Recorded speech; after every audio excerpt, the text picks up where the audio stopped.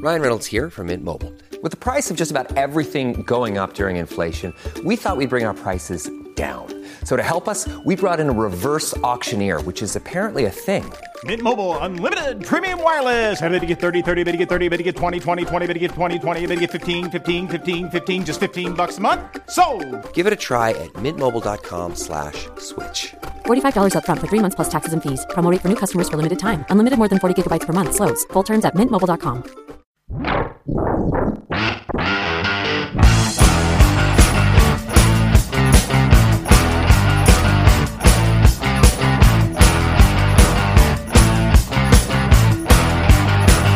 Action fanatics, welcome to our WrestleMania edition of the Bulletproof Podcast. Chris the Brain, Chad Cruz, and Chad, we have got Ryan Campbell back with us. Ryan, welcome back to the Bulletproof Podcast. It is good to be back. It's been a while, fellas. No one invites me to these things anymore.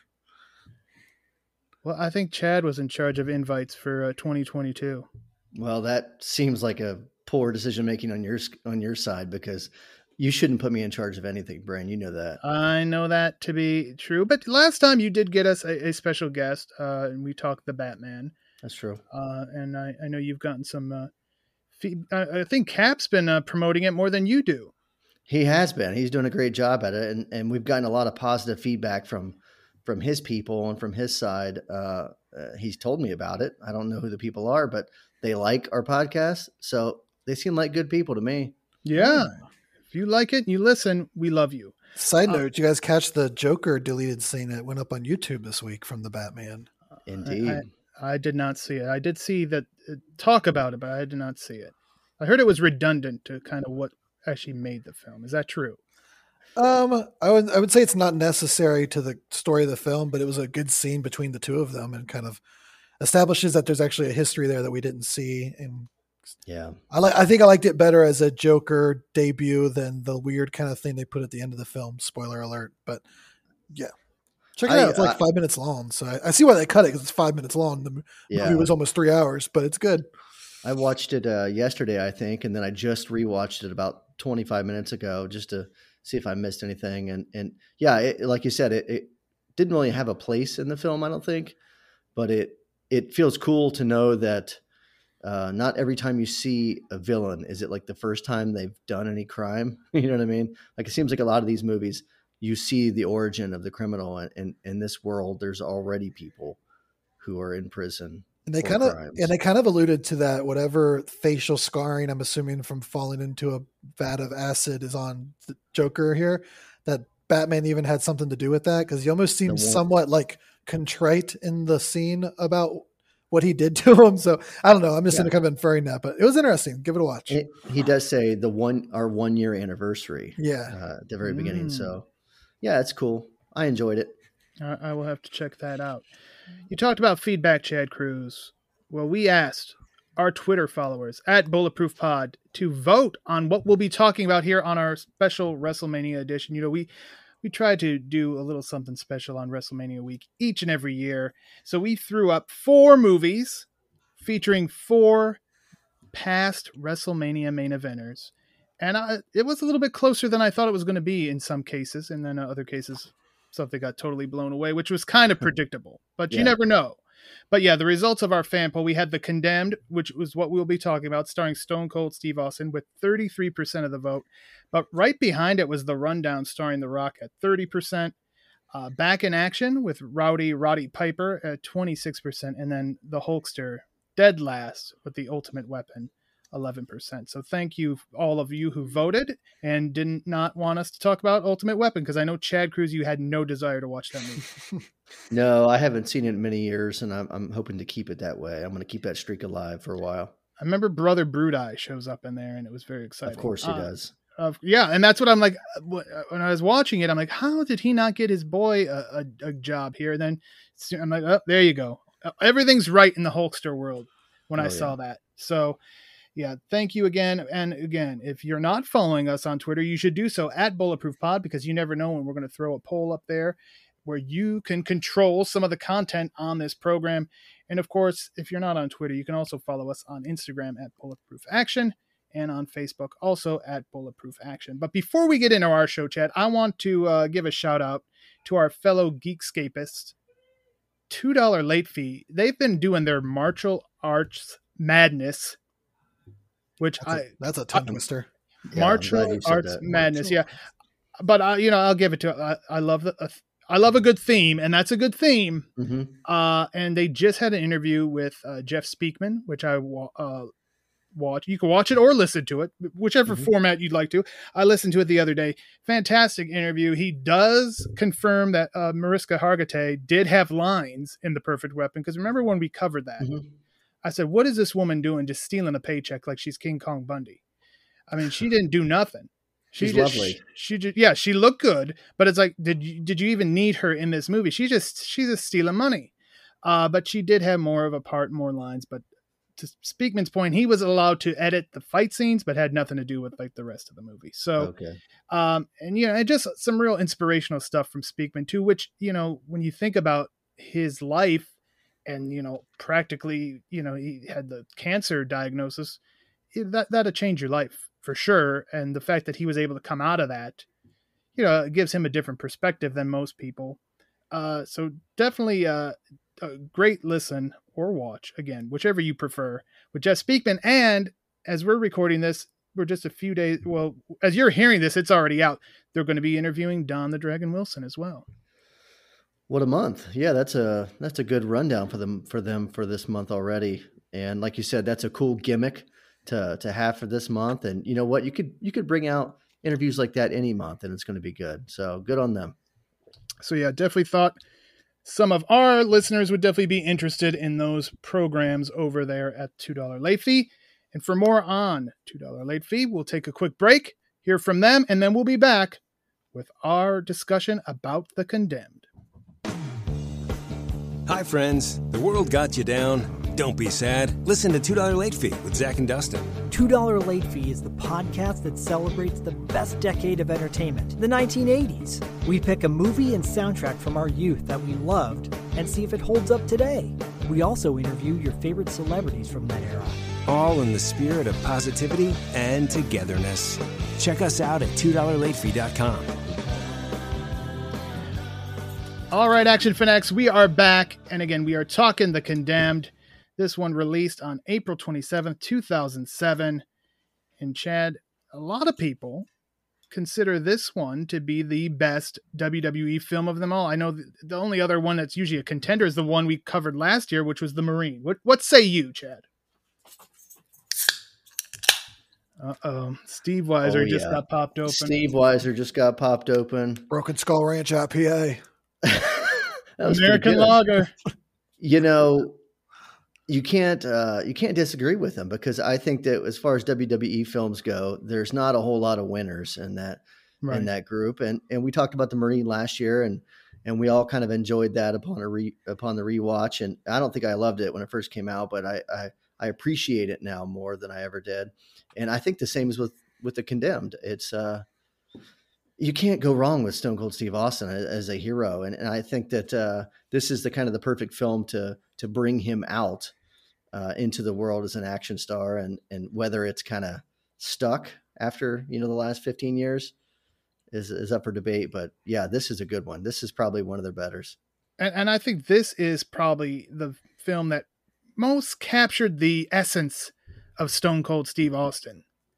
I think where he did not translate as much as The Rock. It's hard. I think it's just hard to capture that. I don't know. What do you think, Ryan? Yeah, absolutely. I mean, within the first, 3 minutes of when he shows up in the movie, just seeing him get to drop an F-bomb is amazing. Like, there's such a payoff to all the years of watching him, flip people off and kind of do what he could do on USA Network on Raw. But when he gets to drop an F-bomb within the first 3 minutes, you're like, that's awesome. That's Stone Cold, getting to do what he gets to do. But yeah, I think it plays directly into him getting to be the badass, him. And early on in the film, they establish him as a badass. He's a badass. He doesn't have the range that The Rock has to do so many different things and just live off of his kind of chemistry and kind of personality. But dialed into what he does here and what Stone Cold is, it's a perfect role for him.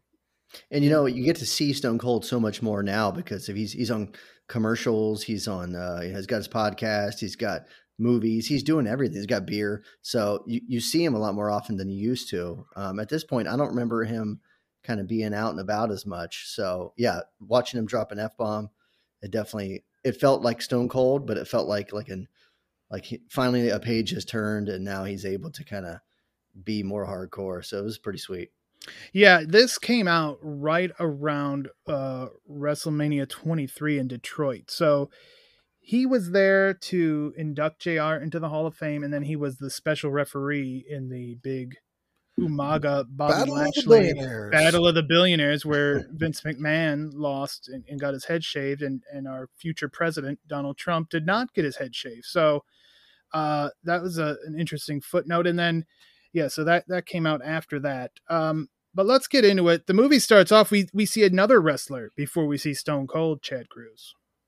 Yeah, we see the great Nathan Jones. I believe he's Australian, some big bastard who he probably could have had a much better career in the Fed if he had any charisma whatsoever. He's had a decent little acting career. He was in Mad Max and he's been in a few others. He really has. It's kind of surprising in a way because he never had much charisma in the ring, but when you watch him doing stunt work or you watch him as kind of a bit, the main henchman in some of these films, like he does a pretty darn good job. Even when he's getting killed by Brad Pitt in 20 seconds, he still looks good doing it. Yeah, and I think if I recall correctly, because we meet him in a prison, he actually served time in this very prison that they were filming in. So that's a little interesting footnote. But yeah, so we see him and we see like some of the prison guards like basically feeding him jobbers. It's basically what they're doing. They're throwing him out there in this prison yard fight. There's a film crew on hand, and this footage is going back to our promoter of The Condemned, Ian Brickell, and it's a no-brainer. He loves what he's seeing here with this giant guy just mauling people because he'd be perfect for this concept, this internet pay-per-view that he's running called The Condemned. And the site, Chad Cruz, 700 hits per minute. Could you imagine if bulletproofaction.com was getting 700 hits per minute? We're close, right? Yeah, I think we're at like 699. So nice. Okay, so we're on pace to get that. Yeah, that'd be nice. I don't think we're anywhere near that, but it would certainly. I'd be patting my back like Barry Horowitz. Yes, which you do often. I do. Yeah.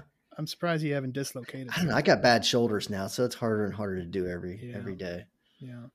And this event's going live in 22 hours. And now that's one thing I think, Ryan Campbell, and you're more of our tech guy. At that time, was high-speed internet is so reliable that this would have been a success? I know internet pay-per-views we were not where we're at now. In the Definitely not. World. Yeah. I mean, you could getting on a remote island like that, enough uplink to link, 80 cameras they say that they've got spread around, remote crew running around.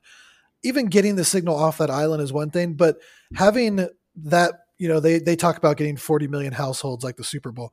Getting that many people with enough high-speed internet to be able to download and watch this 24/7 would also just be almost impossible. They would have no audience because the amount of people that had connections fast enough to even watch it. But it's a movie, and if that's the biggest leap we have to make. And when you watch it in 2022, again, you don't even think about it because it's one of the ways that this movie is really actually pretty far ahead of its time, in not only in just the logistics of things like that, but even just the idea of battle royale. I mean, battle royale, of course, came from some Japan, some movies and stuff over there. But nowadays, I mean, if a video game comes out and doesn't have a battle royale built into it, it's DOA. Just ask Halo. So, I mean, they were on it with that. This movie totally plays in 2022. Speaking of DOA and Halo, Ryan Campbell's Halo post. That's right. Not doing very well. All right. No, come on. So, yeah, the man behind all the tech is Goldie. And we meet Goldie. He's kind of the director. And we also meet Julie, who is Ian's lady. I don't know what she's just kind of there because she's Ian's lady, I guess. She doesn't have much of a role. Yeah. She's For just now. there to kind of be, she'll come into play a little bit later. So basically the concept here is 10 participants who are on death row going to be dropped on this island in the South Pacific. 9 of them are going to be dead, and the winner will be alive and get a second chance at life not in prison. So, this is an interesting concept too. And I think this is one of those things you think about, like, oh, let's make use of these death row, like kind of like when you get called for jury duty and it's like, why don't you just get all the people at the unemployment office to come down here? Because I don't want to frickin' disrupt my life and day. Those people aren't doing shit anyway. Have them be the jury. But it's kind of you definitely have people who've thought, what can we do with prisoners? And we've seen it in movies too, where let's abuse the fact that these people are prisoners.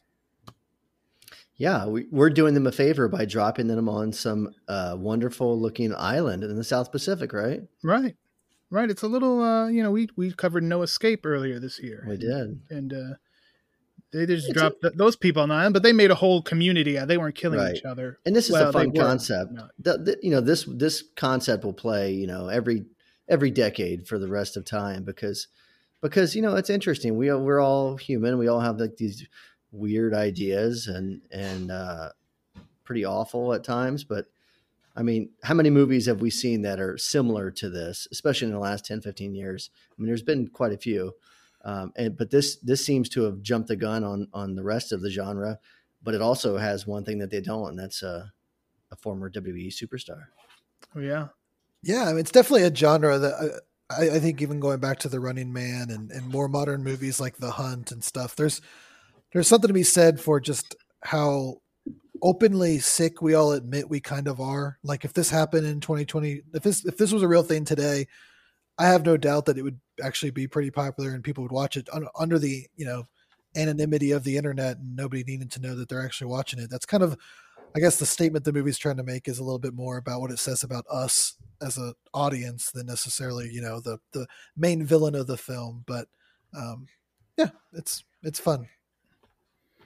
All right. Well, what is not fun, and as a former booker and promoter, when you get that last minute opening where somebody all of a sudden isn't going to show up, that could be like a Wednesday night at the Sorg. It could be a real stressful time, but I will give it. There's been many cases where sometimes that ended up being the best thing, and that's what happens here. We lose a guy, but they got a hot tip that there's a guy in El Salvador who could fill right in. Boom. So I don't know why they don't just bring him in, but they kind of have him do the whole like audition type thing too, Chad. Yeah. They're bringing in prisoners, but one of the guys they bring is Jack Conrad, aka Stone Cold Steve Austin. Yeah, and their initial attempt is to bring in an Arab. I think he says, I need an Arab. Right. I need an Arab. Ian You're appealing to the demos. You got all the different, And just like in wrestling, in professional wrestling, they're playing to all the stereotypes as well. Like I already got me a Mexican, Right. So we need an Arab now. So they attempt to bring a guy in from the Middle East, and as you said, they have some sort of audition for some odd reason, and he gets his ass killed. So surprisingly, he gets like two-pieced. I'm pretty sure Stone Cold like two-pieces the guy and kills him. Jack Conrad is not a terrible name. No. But I would prefer John Conrad. Okay. All right. Thank you. Sorry. Also, a funny little side note that they have to try to build up him as a heel. They make him like this KKK Southern redneck Klansman. Yeah. And part of me is like, I'm pretty sure at least half of this country wouldn't see that as a heel nowadays. Yeah, there'd be a large segment who's like, oh, okay, here we go. Finally, someone I can get behind. Right. Someone There's to root my for. guy. They break out their flag and start waving. So we get Jack Conrad instead of the original idea, but again, Brickell loves it. He makes his whole backstory up. And now we're going to start meeting the rest of our participants. We've got McStarley, played by the one and only Vinnie Jones. It's gonna be emotional. Giving it his all in this film. Yeah. Yeah, there was, I remember him being at one of the pay-per-view, maybe Backlash. And you had to wonder, were they going to try something? Were they going to try to do a Vinnie Jones Stone Cold match? Right. Or at least have them get in some physicality, be in the corner of other people or something, but that never happened. We also meet he was on something back in the 90s, right? Yeah. I don't know. Was it when they were Capital, whatever the hell they had? It could have been. Yeah, that could have been. Because he was like a footballer, and I think he had just done Snatch or something. And that, it's going to be emotional. Yeah, I heard he did a lot of Snatch when he was a footballer. I don't know what you're talking about. Hey, I'm not familiar with the term. And he's also in Euro Trip, which is yes, a wonderful movie that I have not watched in a long time that I need to. Scotty doesn't know. Scotty doesn't know when the last time I watched it. Neither do I. So we've got we meet our couple, Paco and Rosa, and Paco is Manu Bennett, who we talked about in The Marine. I believe. Yeah, he's super ripped here too. Yeah, these two have a bad time in this film. I feel yeah, bad for them. well, so I don't know if they were like the Mexican version of Bonnie and Clyde or what was going on down there, but they're here together. And yeah, now we also get Ian Breck interviewing Jack Conrad, and we find out, and I didn't even know this place existed. But when he asked Jack where he's from, he's from a small town in Alaska called Fuck Your Mama, Alaska, and I didn't even know that was I didn't bring out the Rand McNally to verify. Yeah, it's up in the northeast corner. It's actually really close to Russia. I think you can see Russia. Yeah, okay. Sarah is a neighbor. Okay. Yeah, they could see it from their porch. All right. Well, that's pretty awesome. Now to make this all the more interesting, I suppose, or to probably prevent them from trying to escape as well, you've got these explosive ankle bracelets, which that'll give you a negative attitude, Chad Cruz.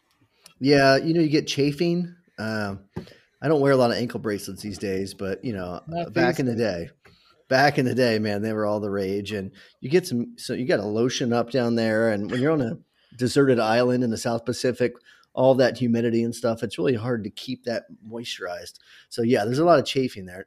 Not to mention the explosion that happens when. Right, if you try to tamper with it. Yeah. I do like the idea of the pull tab, one being as a way, like if you don't want to be in the competition, how you can just end it.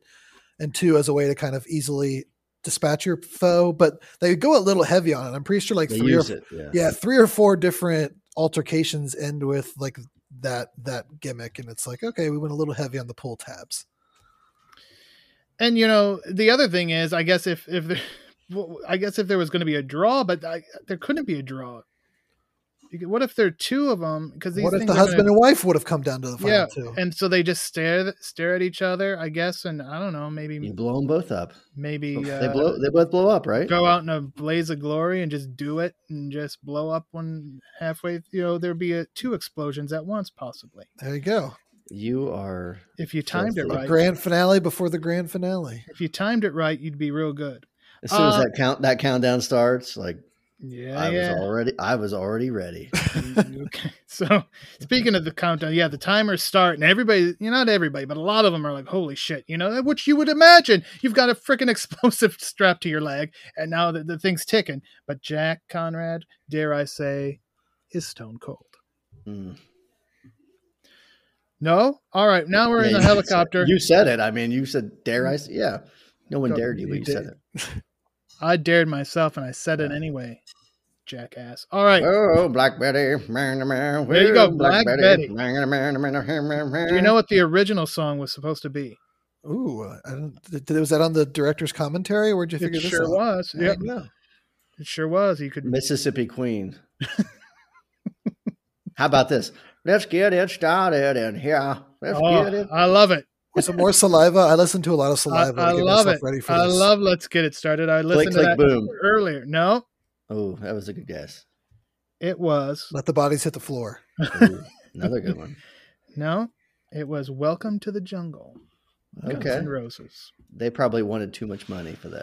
They could not secure the rights, so Black Betty got the nod. And it's not even like the real Black Betty. It's like it was the cover of Black Betty. Cover band, it's kind of shitty. But it works for what it needs to do. So they dropped the condemned to various parts of this island, except the first guy. Well, I don't know if he was the very first guy, but one guy's out before it even begins. And we get a classic Paul Kersey daughter death. And this guy just gets impaled. He's the opposite way. He's facing up, but yes. He's facing up. What exactly did he get impaled on? It's like a rusty ship hull, but just like a piece just exposed. So just sitting down there. Yeah, huh? just a beached ship that had rusted away to nothing. I guess it looked like just dumb luck. Yeah. I mean, he brought it on himself by acting like an idiot and just jumping around. Yeah. And he was a jerk. Yeah. So what we're saying is he reaped what he sowed. He was Muhammad Hassan. Remember that year in the Rumble when everybody just beat the shit out of him? Oh yeah, I remember it. I remember it. You better believe it. Okay, so he's out. So we're already down to 9. And then our first real matchup, though, we get some intergender action. Ryan Campbell. That's right. We have we have Yasantwa. I believe that's her name. Yes. Yeah. Who kind of becomes one of the main of the 9 left outside of Austin and of course Vinnie Jones's character. Would you say maybe she's almost number 3? She makes it almost to the end and has a few kills racked up and gets some quality moments. But she kills the German guy that attacks her right off the beach, and of course everybody back in the studio is loving it. And this is kind of the first time we start to see some of the people get a little squeamish at it now that it's actually happening, and a man kind of asserting himself on a woman, but. She ends up, getting the kill and getting away, and we see our villain kind of basking in the glory of his, his creation here, and talking about how she's got a nice rack and everything, and people are gonna love it, and just ready to go as the viewers are racking up. Yeah, she had a great rack. It's an interesting scene, and the German. Like you obviously know he's going to die, because he's German and everybody hates Germans. That's right. They're just meant to be hated in movies, I think. And you kind of root for her at this point in the movie because, you don't want to see her get raped by some guy. No, her best kill's coming up, though. I'll say that. Yeah. So you're cheering for her right now, but I feel like throughout the movie, we don't dwell on the reasons all these people are on death row. We don't need to know why they are, but she kind of becomes one of those one of the members of the crew that we're rooting for throughout the film until I think her last moments. Yes, and we will obviously get there, but we also then have Jack Conrad, have his first interaction, but not any violence here. It is with Paco. The ripped Paco chick. Ripped Paco. Manu Bennett, yeah. He's just trying to find his wife, Yeah. I don't know how he and his wife both got into this mess, but they're both there, and he's really not interested in going around killing people at this point. And that's probably a good move on his part because Conrad is like the ultimate killer. But they just kind of, part ways. And Conrad was using, he was saying something kind of smirky on the helicopter, so he never got a key for his shackles. And Paco does him a favor, man. He hands him his key. So now they have a friendship. There you go. The key to friendship, literally. Alliances. You got to make alliances in a battle royal. It's like Survivor. You do. We see that there's occasional drops of supplies, food, water, weapons, and they always. And as we go on, we'll see that old McStarley seems to be the beneficiary of more often than not of these. The fix is in. It's a work. The whole thing's a work. And we get another matchup. This one is Creston Mackey versus Saiga. And another matchup here. So we kind of get our martial artist. You got to have a martial artist. Right, Ryan Campbell? That's right. You got to have some flippies going on. And he's got his cool sunglasses from when he ripped them off the guy that was on the helicopter. But yeah, I mean, it's not an action movie if you don't have somebody running around doing some cool flips. And this is where we can get that established. And as he continues to move on, becomes a pretty important person as he forms his own uneasy alliance with Vinnie Jones's character. Yeah. And actually makes it to what we would assume would be, the final. So we'll see here in a second there in a little bit. But yeah, kind of gives him an introduction after his brief introduction, jumping off the helicopter. Yeah, and this is one of those, it had been a while since I had seen it, and I almost forgot that they do kind of form that alliance. I was waiting for him to like betray him instantly, but it doesn't happen. They do actually form quite a interesting tag team there for a bit. Thunder and Lightning. Yeah, It's the ultimate, WWE partnership too, because they're both, like foreign heels. Foreign menaces. Yeah. So then we get, speaking of WWE, we get our WWE matchup, Chad, and Nathan Jones could only wish he had a run with Stone Cold back in the day, but we get it here. Talk us through it, Chad.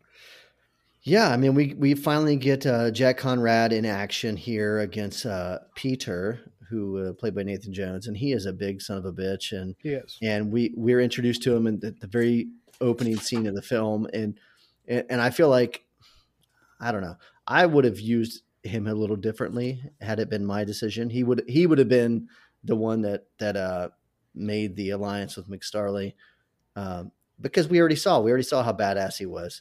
And I would have saved this fight till later in the film, but we get it now. We're lucky enough to get it now. And Stone Cold and Nathan Jones are two massive brawling bald men. And, if you're going to have a, put your dukes up kind of fight in a movie, these are two perfect guys to do it. And of course it ends in a way that we talked about. Many of the fights end in this film, which is a shame, but at least we got to see a man fall off the side of a mountain and explode. Yeah. Isn't there something though that we need to see Stone Cold beat some under talent in a way as we lead up through the movie? Because he can't go through his entire island experience not killing anybody. Because I know we've established that he's not obviously out there to just go ahead and kill everybody so he can get free. He doesn't want to have to unless he needs to. He even tells Peter, we're gonna have a problem, big man. It looks like we're gonna have a problem. So I feel like we have to at least give him something to establish that he is a threat. So I understand, why we have him finish off someone that looks like a reasonable threat early on in the film. Yeah, I mean, it certainly makes sense when you put it that way. I mean, I just feel like they introduced the film. Nathan Jones is the first thing in the movie, and he's like the first guy to die. Well, the second guy to die, yeah. right? Yep. It just seems like a waste. I mean, he's freaking gigantic and I don't know. What can you do, right? It's like in the Meg when they spend the first hour of the movie chasing the Meg, and then they have it up and they're like, we caught it. And just a bigger Meg jumps out of the water and eats the one that you'd spent the last hour trying to catch. Yeah, I love that. That was great. So we now find out that the FBI is quite aware of this condemned gimmick that's going on, because and there's, they're concerned because two of the guys in this are Americans, Mackie and obviously Jack Conrad, who we find out is really Jack Riley. Oh, Jesus. Former U.S. Army Special Forces from Texas. What? More kills than anybody on that island combined. What the hell's how did he end up in an El Salvador prison? He should have killed Nathan Jones with a rattlesnake. Ooh. What a huge mistake. I don't know if there's a lot of rattlesnakes in tropical environments. But are they indigenous to the South Pacific? Dude, he could have had one. In his boot, of course. Naturally. That doesn't make sense. Okay, FBI agent Wilkins reaches out to the girlfriend of one Jack Riley, Sarah the waitress. Oh, Sarah. She hasn't heard. She don't know what happened to Jack. He went one day, I'm leaving for work, honey, and never came back. Because he's been in that El Salvador prison, and we'll find out a little bit more about that. So now Sarah's freaking out. She goes to work because, people didn't have high-speed internet at their homes necessarily. I do love that. Can I use the computer at the bar? She goes to work to use their, because they need it so they could stream Ring of Honor pay-per-views and that never worked. And the Condemned. So we're doing that. It is funny that they do at one point somehow manage to hook it up to a big screen TV, which I'm not entirely sure if that could happen at the time, but somehow they get that feed brought up on a big screen. I don't think they had a Fire Stick plugged into that big screen TV. I'm not entirely sure how that worked, but yeah, it's one of those mysteries. Again, they were ahead of their time with the technology, so good for them.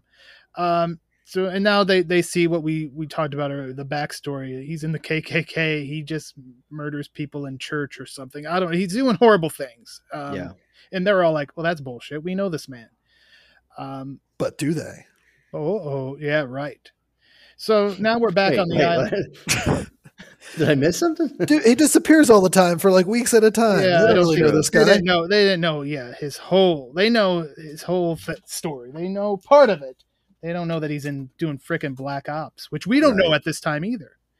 All right, so we're back on the island, and there's a beautiful reunion that has taken place. Chad Cruz. I'm just so happy that Paco and Rosa were finally reunited, and we get to see just the love that they pour out for one another. Rip Manu Bennett and this other girl. Putting them both on the island was a risk because that they love each other deeply. Right. And you're just waiting for her to get ravaged by one of these monsters. Yeah. And any action movie fan knows how this thing's going to turn out. It's not good. And, you don't want to be in a position here where your wife's there and you have to kill to protect her and then potentially get killed by her in the end. So it's a bad situation for Paco, and it becomes much worse when McStarley and Saiga show up, and they don't hold back at all. No, you talked about Ravage. They take care of that. They do exactly what you would think they would do and waste no time. It's not good. And this is where Julie steps in because she's seeing this, and she talks to Ian, and she's like, we need to call this off. Goldie's getting uncomfortable because, again, this is what they signed up for. It's one thing to be, I guess, killing each other, but what they're doing is just not necessary. Yeah, the guy getting impaled was okay, but this is a bit much. Well, I think, and they kind of allude to it when she says they're humans, is I think when you think of the idea on paper and you're like, yeah, convicts, oh yeah, bad people, and then when you watch it, convicts who are being sentenced to death anyway, they're going to die anyway. Yeah. Right. But then when you actually do sit there and watch it and you're like, oh no, these are human beings like you and me that are, killing, raping each other. I can get it's kind of disturbing. Oh yeah, absolutely. So, that's going on. And then next thing we know, we see Paco. He's just weeping, and we don't just see him. Jack Conrad finds his new buddy Paco. And he's, I don't know that he's the best shoulder to cry on, Chad Cruz, but that's, that is what it is. But Jack Conrad, with his training, his special, he spotted something when they were flying over that island, and he's got a mission now. He had his head on a swivel, as they say, and he noticed a tower as they were flying in, and he's like, "It's a big ass tower. There's got to be some sort of radio signal that we can get out from there," and he's heading that direction. And he's at this point, he's like, Paco, like, you're kind of my friend now. You're my ally. You don't want to kill me right away. But Paco's in a bad shape. He's all fucked up, and his wife just got all messed up. And at this point, he's more of a liability than anything, I would say. Yeah. And I would say the funny thing is you'd almost would think that Conrad, this isn't even the worst situation he's ever been in.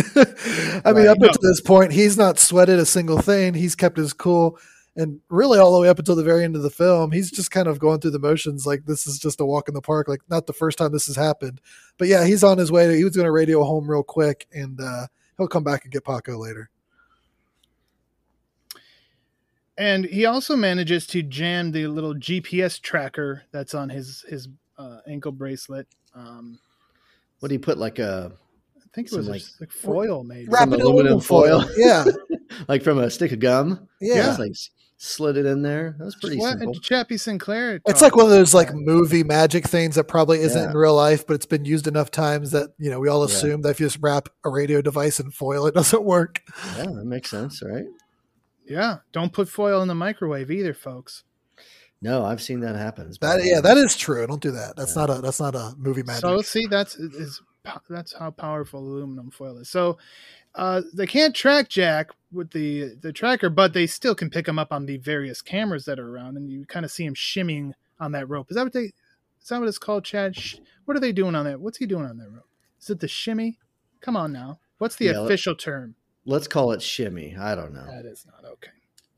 Anyway, they catch him, and and Goldie's like, you do realize he's coming our way. So little panic sets in because you have because again, they don't know. They just think he's a freaking convicted killer as well. And Yeah. And they don't have cameras because early in the film, Goldie had mentioned that there's dead spots because he didn't have enough time. So he's like, I don't have cameras by us. So they're going to about lose track of them real quick. Yeah, they would be like, and why would they need it right there too? The action should be taking place out. So this is where we get more of that Jack Riley's backstory. Find out he's a Black Ops guy. And obviously, Chad, one of the risks you take when you do these Black Ops type things is if you get caught, we're going to say, what? We didn't know shit about it. Yeah, and he doesn't complain about it. You know, Right. He's doing his time in this prison, and he's just kind of living out his remaining days. And he gets, grabbed up and thrown into this position. So at no point do we hear him complain about it. No, It's just, it absolutely is what it is. Like he's Right. he's the ultimate professional. Right. That's the life he chose, and he knew the risk going in. He does get a call in to Sarah. It gives her some bank info just in case. Mm-hmm. And she's just freaking out, obviously confused as all hell because of what she's witnessing, and now she's hearing from him for the first time in years. And then he has the idea, hey, let me give you the coordinates of where I'm at. Doesn't get them all out though, Chad, but enough obviously that they have something better to go on than just what they had prior. Yeah, luckily he's able to find, like the latitude and Yes. the latitude and Coordinates, longitude, the coordinates, and read them off just enough to where she gets him to the FBI because she'd been contacted by them. So yeah, it all makes sense in a little bit. I mean, the FBI,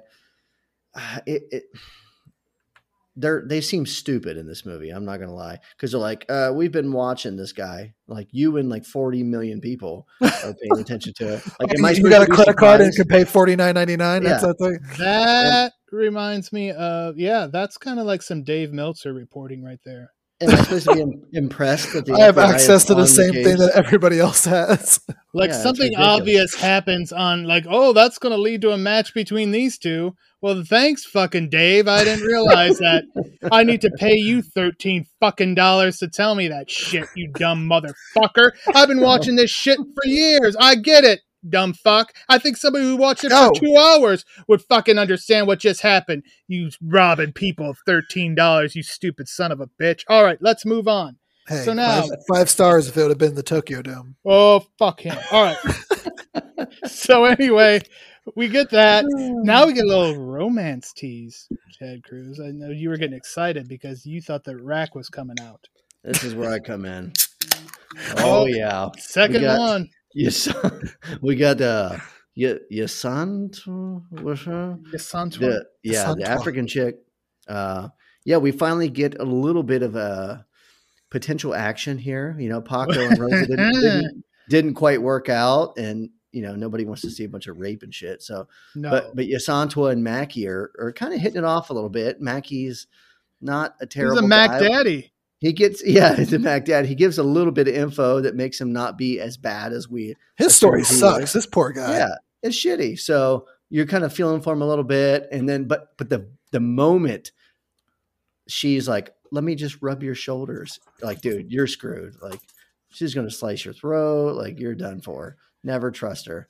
Right. And then, of course, it turns out that I was right, and that she was just in it to kill his ass. And yeah, I don't remember his last words, but He's like, "Oh, bitch, done got me again." It's a reason, like it's yeah, it's perfect. it's that's why he got caught in because some lady like turned him into the authorities for having a bunch of weed in El Salvador or whatever, which is apparently on the death penalty. But the best thing is this is the reason why this is like one of my favorite scenes in the movie. Is I went back and watched it again, and if you listen In real slow closely, while he's telling his story, you can hear like crickets and kind of animals in the background. And they kind of slowly mix the beep of his ankle thing in with like the crickets and stuff. And it slowly cranks up because your thought is like, wouldn't he hear the beep? And like you Right. can literally hear it get a little bit louder. And then by the time you finally realizes like what's going on, it's a full on beep, beep, beep, beep. It's just really clever sound editing. And a lot of effort went into that scene. I think he had his mind on other things. Yeah. Yeah. So, and I don't blame him for it because, at that moment in that place, I would have been thinking the same thing. Then you'd be dead. Yeah, I would be a dead man. Yeah. Yeah. Well, we now go back to our old friend Paco, who Poor Paco. It just goes from bad to worse for this man. And he's now dealing with Vinny and Saiga, and they're just beating the shit out of him. Cut back to the production tent, and we've got Goldie, who's sick to his stomach. He's now ready to quit. Julie, of course, she's been ready to quit. So they both go to Ian, but Goldie gets his ass chewed out, and then pulls on. I'll finish the show. But Julie, she gets slapped for her trouble. She's just trying to save her man's soul because she sees what this is going to do to him. Like, this is a lot. This is a lot of baggage to carry. Well, he's responsible for the death of 9 people. Basically. And he keeps making the statement that, like, I didn't do this. This is, I didn't cause this. And, like, it's just ridiculous because you literally, paid millions of dollars to put this whole thing on. But his idea of just being, I just put people together and turned on cameras. But we start to find out, and something I seem to miss, they make it in this scene, they talk about how apparently he fed Paco's location to Vinny and Saiga. We don't know. I don't think we ever actually see that. They just kind of allude to it, that he told them where to find him. Did you guys see the same thing? Yeah. Because I don't know a scene where you actually see that. They just kind of go like, you told him where to go. Right. I mean, it's obvious that they're, that he's helping McStarley kind of get one up on all these people, whether it's dropping, goods and weapons. Yeah, we find that out at the end. Of course, they had a deal worked out toward the whole time, but so he's not nearly as impartial as he makes it seem. Right. He had a winner. As he said earlier, the fix was in. But Jack now comes to Paco's rescue, his boy Paco. And we get Jack versus Saiga. And of course, McStarley is going to get involved. You can't just have a fair fight out there. Why would you? Right. Why would you? Exactly. There's nothing saying you can't. So now this gets Jack. He's on the run. But he finds like a bunker. But he's not alone in that bunker, Chad Cruz. No, our busty friend Yasantwa is already in there hiding out. Yeah. And he's like, doing his best to help her. And I don't know if he should be helping her. And at the same time, Saiga and McStarley are throwing Molotov cocktails in there, and we've got this massive fire in the bunker. But what's great at the same time is we're kind of watching this through the eyes of Goldie and Ian, because they're kind of they're involved in this. They're watching this action go down. They're cheering for it and they're rooting it on because, their guys that they're pushing here at this point are winning. And it's good action for the fans, but all the cameras just poof, they all just go out because there's massive fire. Because they're not fireproof. And then I don't know if she just I don't know why she just gives up, but Yasantwa gives up, basically, pulls her own tab. And after all of that, I don't know. Did she have a trouble with, did she feel bad for what she did? I don't know. To poor Mackie, or whatever got her in prison to begin with? What do you think it was? It's a shame because, she had at this point, her character has been shown so much, you kind of expected more from her at this point. But, Jack finds, not only are they in a bunker, he finds like a trap door or whatever. Maybe like, drainage or something. Yes, it's something down there. So he's like, yeah, come with me. And she's just, I'm content to just explode here. Yeah.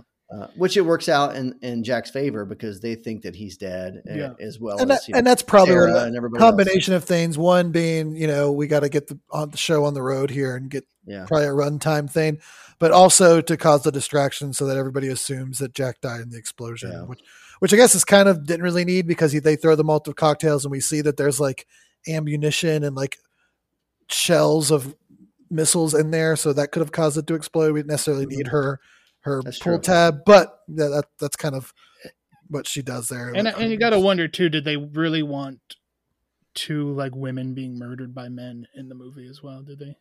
Yeah, she goes out on her own terms. Yeah, she went out on her own, so that could have played a part of it too. But they should have played Beyonce in the background. Okay.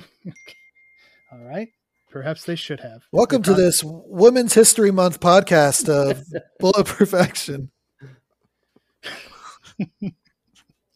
Yeah, we're getting it in right at the end of the month. Cheers to you, ladies. So, they think Jack's gone, which is the first time they're going to think Jack's gone. So now, it's McStarley's like, okay, all right, Saiga, we got to go now. But before we even get to that, Jack pops back up. So we resume Jack versus Saiga. And then we get into Jack versus McStarley, and that is our main event. And that is where we really see that frickin' supply drop perfectly land in old McStarley's favor, Chad. Yeah, it's kind of bullshit, because the movie has gone by at this, so far, and no one has really had a massive advantage other than, the alliance between Saiga and McStarley. Like everybody's been pretty much on the same page. And you would have thought at the beginning, like, a husband and wife couple, they should be able to team up. So there's all these things that you would expect. Nathan Jones is going to be awesome. He's huge. But no one's had a massive advantage until now. The care package drops. McStarley gets a gun.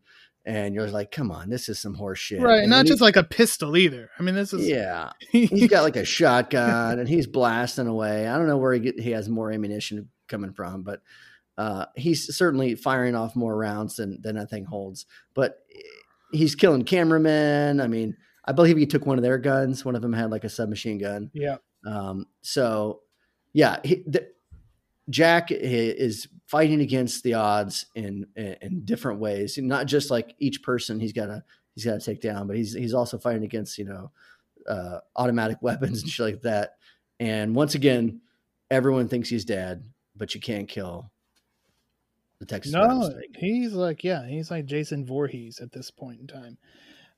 So we get that tease. We go back to the bar where there's a news interview with Ian, and that we kind of saw portions of that being filmed earlier in the film, and we also find out the Navy SEALs are on their way. Chad Cruz. Oh my God! And Ian finds this out too, and he's like, "Yep, time to go." Let's go. He's planning on just leaving everybody. Running camp. He's going to leave the crew. Everybody who made this possible, he don't care. And we kind of see what kind of human being this man is. Yeah, and Goldie immediately, he's on to all this and chases them out there and confronts them about it. And for whatever reason, I don't know why, but Goldie's death is extremely visceral and just gets me. I don't know if it's like the way he's like, no, don't please, but whatever. The way that he is killed there by Baxter always just kind of makes me feel uneasy and uncomfortable, Goldie tries to cash in. He tells him he owes him all these millions of dollars and he's supposed to get 4% of the earnings, and he's supposed to get them out of Dodge as well. They were going to all get out together. And this is when Ian truly takes that last step into full-blown villain territory and is now, blood is on his own hands now at this point. Do you want to have a moment of silence for Goldie? Yeah, because Goldie, man, I feel, dude is just the tech guy, and he's torn. His humanity is pulling in one direction, but his loyalty to his friend and I guess, his checkbook is pulling him the other, and he gets like his throat slit for it. And just poor Goldie. Pour one out for Goldie tonight. I'm not pouring anything out for Goldie. Pour out a Steve Weiser. There we go. He's just pouring it down his gullet is what Chad Cruz is doing. So Starling now shows up. He's ready, because Jack's dead. I won. Just like we planned it. Yeah. Perfect plan. Here we go. Where's my cash though? And we find out Ian had different ideas. Like you just winning and being able to survive as far as Ian was concerned was the prize. But old McStarley wants a little startup cash to get this new life going, Chad. Yeah, I don't blame him. He was promised a pocket full of cash and he's done his part. He's taken out all these guys for him, and he played it smartly. He made the alliances. He raped the women. He did what he had to do to win, and he put on good TV for this maniac who wanted good TV, and he got him the ratings he wanted and the numbers he wanted. And now he's looking for a little payback. Do I want freedom? Of course I want freedom, but I also want that money you promised me. Right. I mean, both men have a valid point, but on Ian's side, it's kind of stupid to just be like, oh yeah, this murdering maniac won't, hold this against me. No. Yeah. He's completely reasonable gentleman. He's not. We do now find out, just in case you were worried, that Jack is not dead. He's not. No, he did not kill the star. Of Stone Cold. Stone Cold. Oh, if only. If only. That's what this movie was missing, is a scene where he somehow enters the room by jumping through like a glass plane, and it just goes like, and he comes through. Yeah. I thought he would have like grabbed a beer bottle and smashed someone over the head with it or something. That would have been cool. Yeah. Breaking glass and Stone Cold whooping ass go hand in hand. Absolutely. Julie is now completely disgusted by Ian. But old McStarley, he's gonna make his way to the production tent. He kills the guards outside, and he just starts killing people in the tent. Yeah, why not? Which I had the opposite reaction to how I felt when Goldie got killed in this scene, because mainly because it's all the production people that this whole time have been like, I love my job. Oh yeah. And then the sheer terror. I mean, they're playing it up like they're just going for it, crank to 11, but that's what these actors' job is. They're smug and they're annoying, and they got their thick brimmed glasses and their bushy hair like throughout the entire film, and now they're all like crying and begging for mercy. So they play the role that they're supposed to play absolutely perfectly. Yeah, they're like the horror movie characters that you want to see die. Like pretty much the moment you first see them on screen, you're like, well, at least this person's gonna be dead. And that's the role they fill, and as you said, they did a great job of that. Jack now also has arrived here at Production Central, and he, Ian and Baxter see him, and he's like, I'm gonna kill you. I'm straight up going to tell you guys, you are going to die at my hands. Ian runs off, so Baxter is the first to get what is coming to him. But fortunately for Julie, Jack shows up in time before McStarley gets to her, Chad. Yeah, and you have to know McStarley at this point. He never has good intentions when it comes to innocent people, quote unquote, and also women. So, but yeah, Jack shows up just in the nick of time, and after he killed Baxter, I feel like he probably had a little added like, come on, baby, like he had that baby face fire going at this point because he just showed up right at the end. Yeah, come on, bump and feed for me. Yeah, bump and feed, baby. Ducktune, get the fuck out of my ring. So he took out Baxter, and then once he shows up from McStarley, like he's on at this point. There's just no chance that McStarley is going to stop him. So, and he has a great line too. It's a little anticlimactic how he just kind of shoots him in a chair, but the line at the end there that he gives is pretty classic. What was it? Share that shit. McStarley says something about for the rest of my life or whatever, and then Jack shoots him and he's like, well, that won't be long. I don't remember the exact quote, but it was a really good line. There you go. Play it back. Yeah, you build it up and then you don't give us it. Come on now. What a tease. What a tease. You're like, the movie's on IMDb TV for free, so everyone can check it out. Enjoy. That's what could have been one of the reasons why this was picked. Or at least definitely was one of the reasons it was on the poll. Yeah. So yeah, we get rid of McStarley. So now there's only one man left. And once again, old Jack gets help with the key. He didn't have the key for the ankle bracelet, but Julie had the key, Chad. And Julie had this. She had that little weird looking key. Who had that earlier? I think it was Baxter had it. Because Baxter was the one who put all those ankle bracelets on him. Okay. Yeah, I would assume it would have been Baxter because he's the one who activated them all when they were in the first scene, and he explains how the things work. Okay. I feel like Ian had it. Did he give it to McStarley at some point? I'm sure they had more than one key, right? Right. I would assume there was probably more. Yeah, no, Ian took McStarley's ankle bracelet off when he first arrived, and they have their money conversation. Right.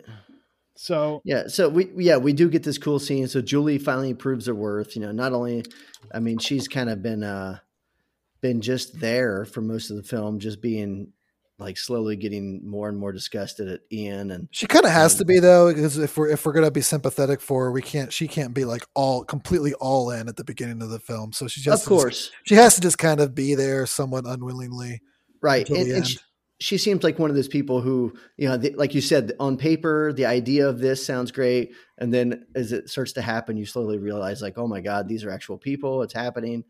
And then at this point in the film, Jack just keeps showing up. But you know what? We forgot about that 30-hour time limit is approaching. And so the key means even more at this point.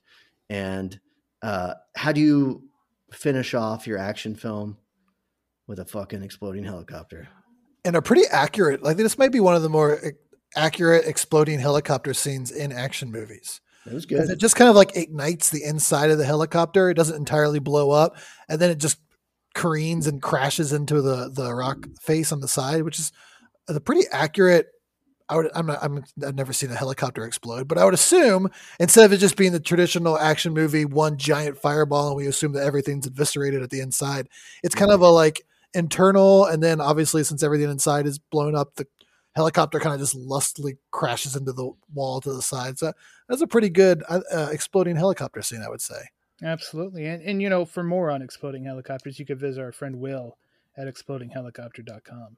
He covers them all. He knows it. And I'm sure he loves this one too, because like you said, it looks unique. Like it looks different when you see it. Yeah. This is up there with like Sudden Death as one of the memorable helicopter explosions. Cliffhanger. It's not quite as memorable as the helicopter delivery furniture service helicopter from Buckaroo Banzai, but it's up there.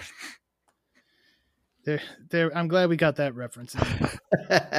So yeah, we get the exploding helicopter. Jack returns home to Texas. Cue the Nickelback and show me what it's like. And there Teach you go. me wrong and right, Brain. And there you go. And there you go. The Condemned. Chad Cruz, your final Condemned thoughts. Well, I thought about this movie quite a bit recently, and there's really one thing that I've learned from this film, and it's you can't trust women. All right. There's one takeaway. Ryan Campbell, did you learn anything? Stone Cold's a badass, which I guess I already knew, but it's always good to have that reinforced. But yeah, I mean, this is definitely, I would say this is one of those films where at least, every year or two, I pop it in and watch it.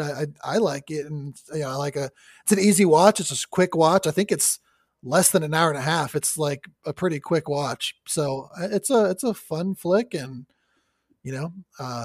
good for Austin. He did a few more movies after this, but I don't know if anything where he was quite the leading man like he is in this, but it's a classic film. Yeah. And it was fitting that The Condemned did win because Stone Cold will be returning. Our audience is very smart when it comes to that. I'm glad that they picked the right one. And this movie's almost 2 hours is what I was going to get to as well. Ryan Campbell, it was an hour and 53 minutes, but that's all right. That's all right. It's a quick watch then. It feels like less, which is good. That's good. Yeah, that's what you want. You don't want to feel every minute of a movie. But yeah, Stone Cold returning to WrestleMania this Saturday on Peacock. If you're so inclined to check it out. If it's been a while since you've seen Stone Cold in action, which it would be because he hasn't been in the ring for 19 years and he'll be back in some form getting into some action. And I'm looking forward to that. And so, yeah, thank you, Bulletproof action fanatics, for picking The Condemned so we could kind of preview old Stone Cold in action. And again, KO's bit on Raw where he pretended to be Stone Cold was so good. I went back and watched it earlier. I was cackling the entire time. He played it perfectly. The crowd was oh my God shots. The crowd, like the repackaged version where they showed audience reactions to the glass break. Beautiful stuff. Way to go. Yep. Chicago bought it hook, line, and sinker, and that's exactly what you do. Twice. That's the magic of wrestling when you can hook the audience and they did it on that evening, and I hope they do it the next. Well, 2 evenings with the WrestleMania 2-night. Stupendous 2 nights of wrestling action. All right. So again, we want to remind everybody to follow us on social media at Bulletproof Pod, on Twitter at Bulletproof Action, on Facebook and Instagram. And of course, Chad, we always want them to check out the website, which of course, Chad Cruz, I think, has stepped away for a moment. So I'll talk about it. BulletproofAction.com, something new each and every day. I know, Ryan Campbell, you've got some stuff coming up here. Yeah, I'm going to be getting pretty busy here now. We've had a little bit of a lull when it comes to, the kind of Marvel, Star Wars stuff that I typically cover, but we Moon Knight coming up here towards the end of the month. And then we're going to be leading right into Obi-Wan Kenobi in May, which I'm super hyped for. I'm going to be all over that. I'll tell you what, I saw the trailer for that, and I didn't watch The Mandalorian yet, any of that. I didn't watch Boba Fett. I don't know. This one might finally be the one that gets me to watch. Yep, it's going to be awesome. The director, Deborah Cho, who's doing the entire series, some of her Mandalorian episodes are some of the best ones when it comes to like character moments. So I'm really excited for her. And then, obviously that's going to lead us directly into summer where we start hitting blockbusters and other shows and everything else going on. So it's going to start picking up for me here soon. Well, thank God, because I'm sick of doing all the work. And I guess I'll keep doing Halo. I don't know. We'll see how it goes. Yeah, Halo, I wouldn't blame you if you said you're done with it already. That's, it is what it is. So, but there's plenty going on at all times. I know I've got a little Albert Pune action planned for April. I know some people love that. Some people hate it, but that's all right. And you never know. I hope it's not Nemesis.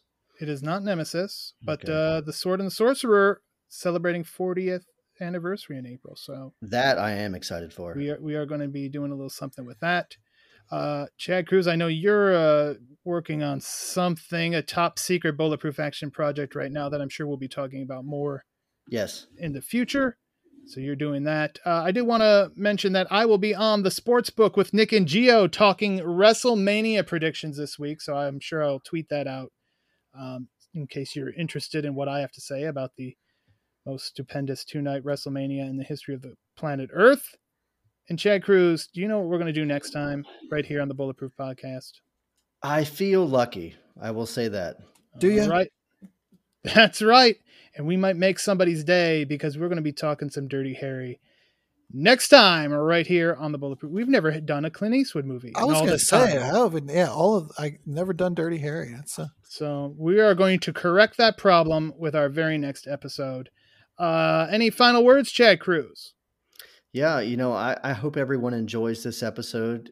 I love when we do these kind of gimmick episodes, and every year around WrestleMania, we try to do a wrestling themed podcast. And I think this is probably my favorite one to date. So yeah. And I'm wrestling something that's all near and dear to all of our hearts. If you don't know, the way we all three of us met is through wrestling. So it's something really important to all of us. And it's always fun when we can kind of combine the two worlds together. Absolutely. I couldn't say it better myself. Remo, thank you for chiming in. And thank you all for listening to the Bulletproof Podcast. And as always, stay tuned for more.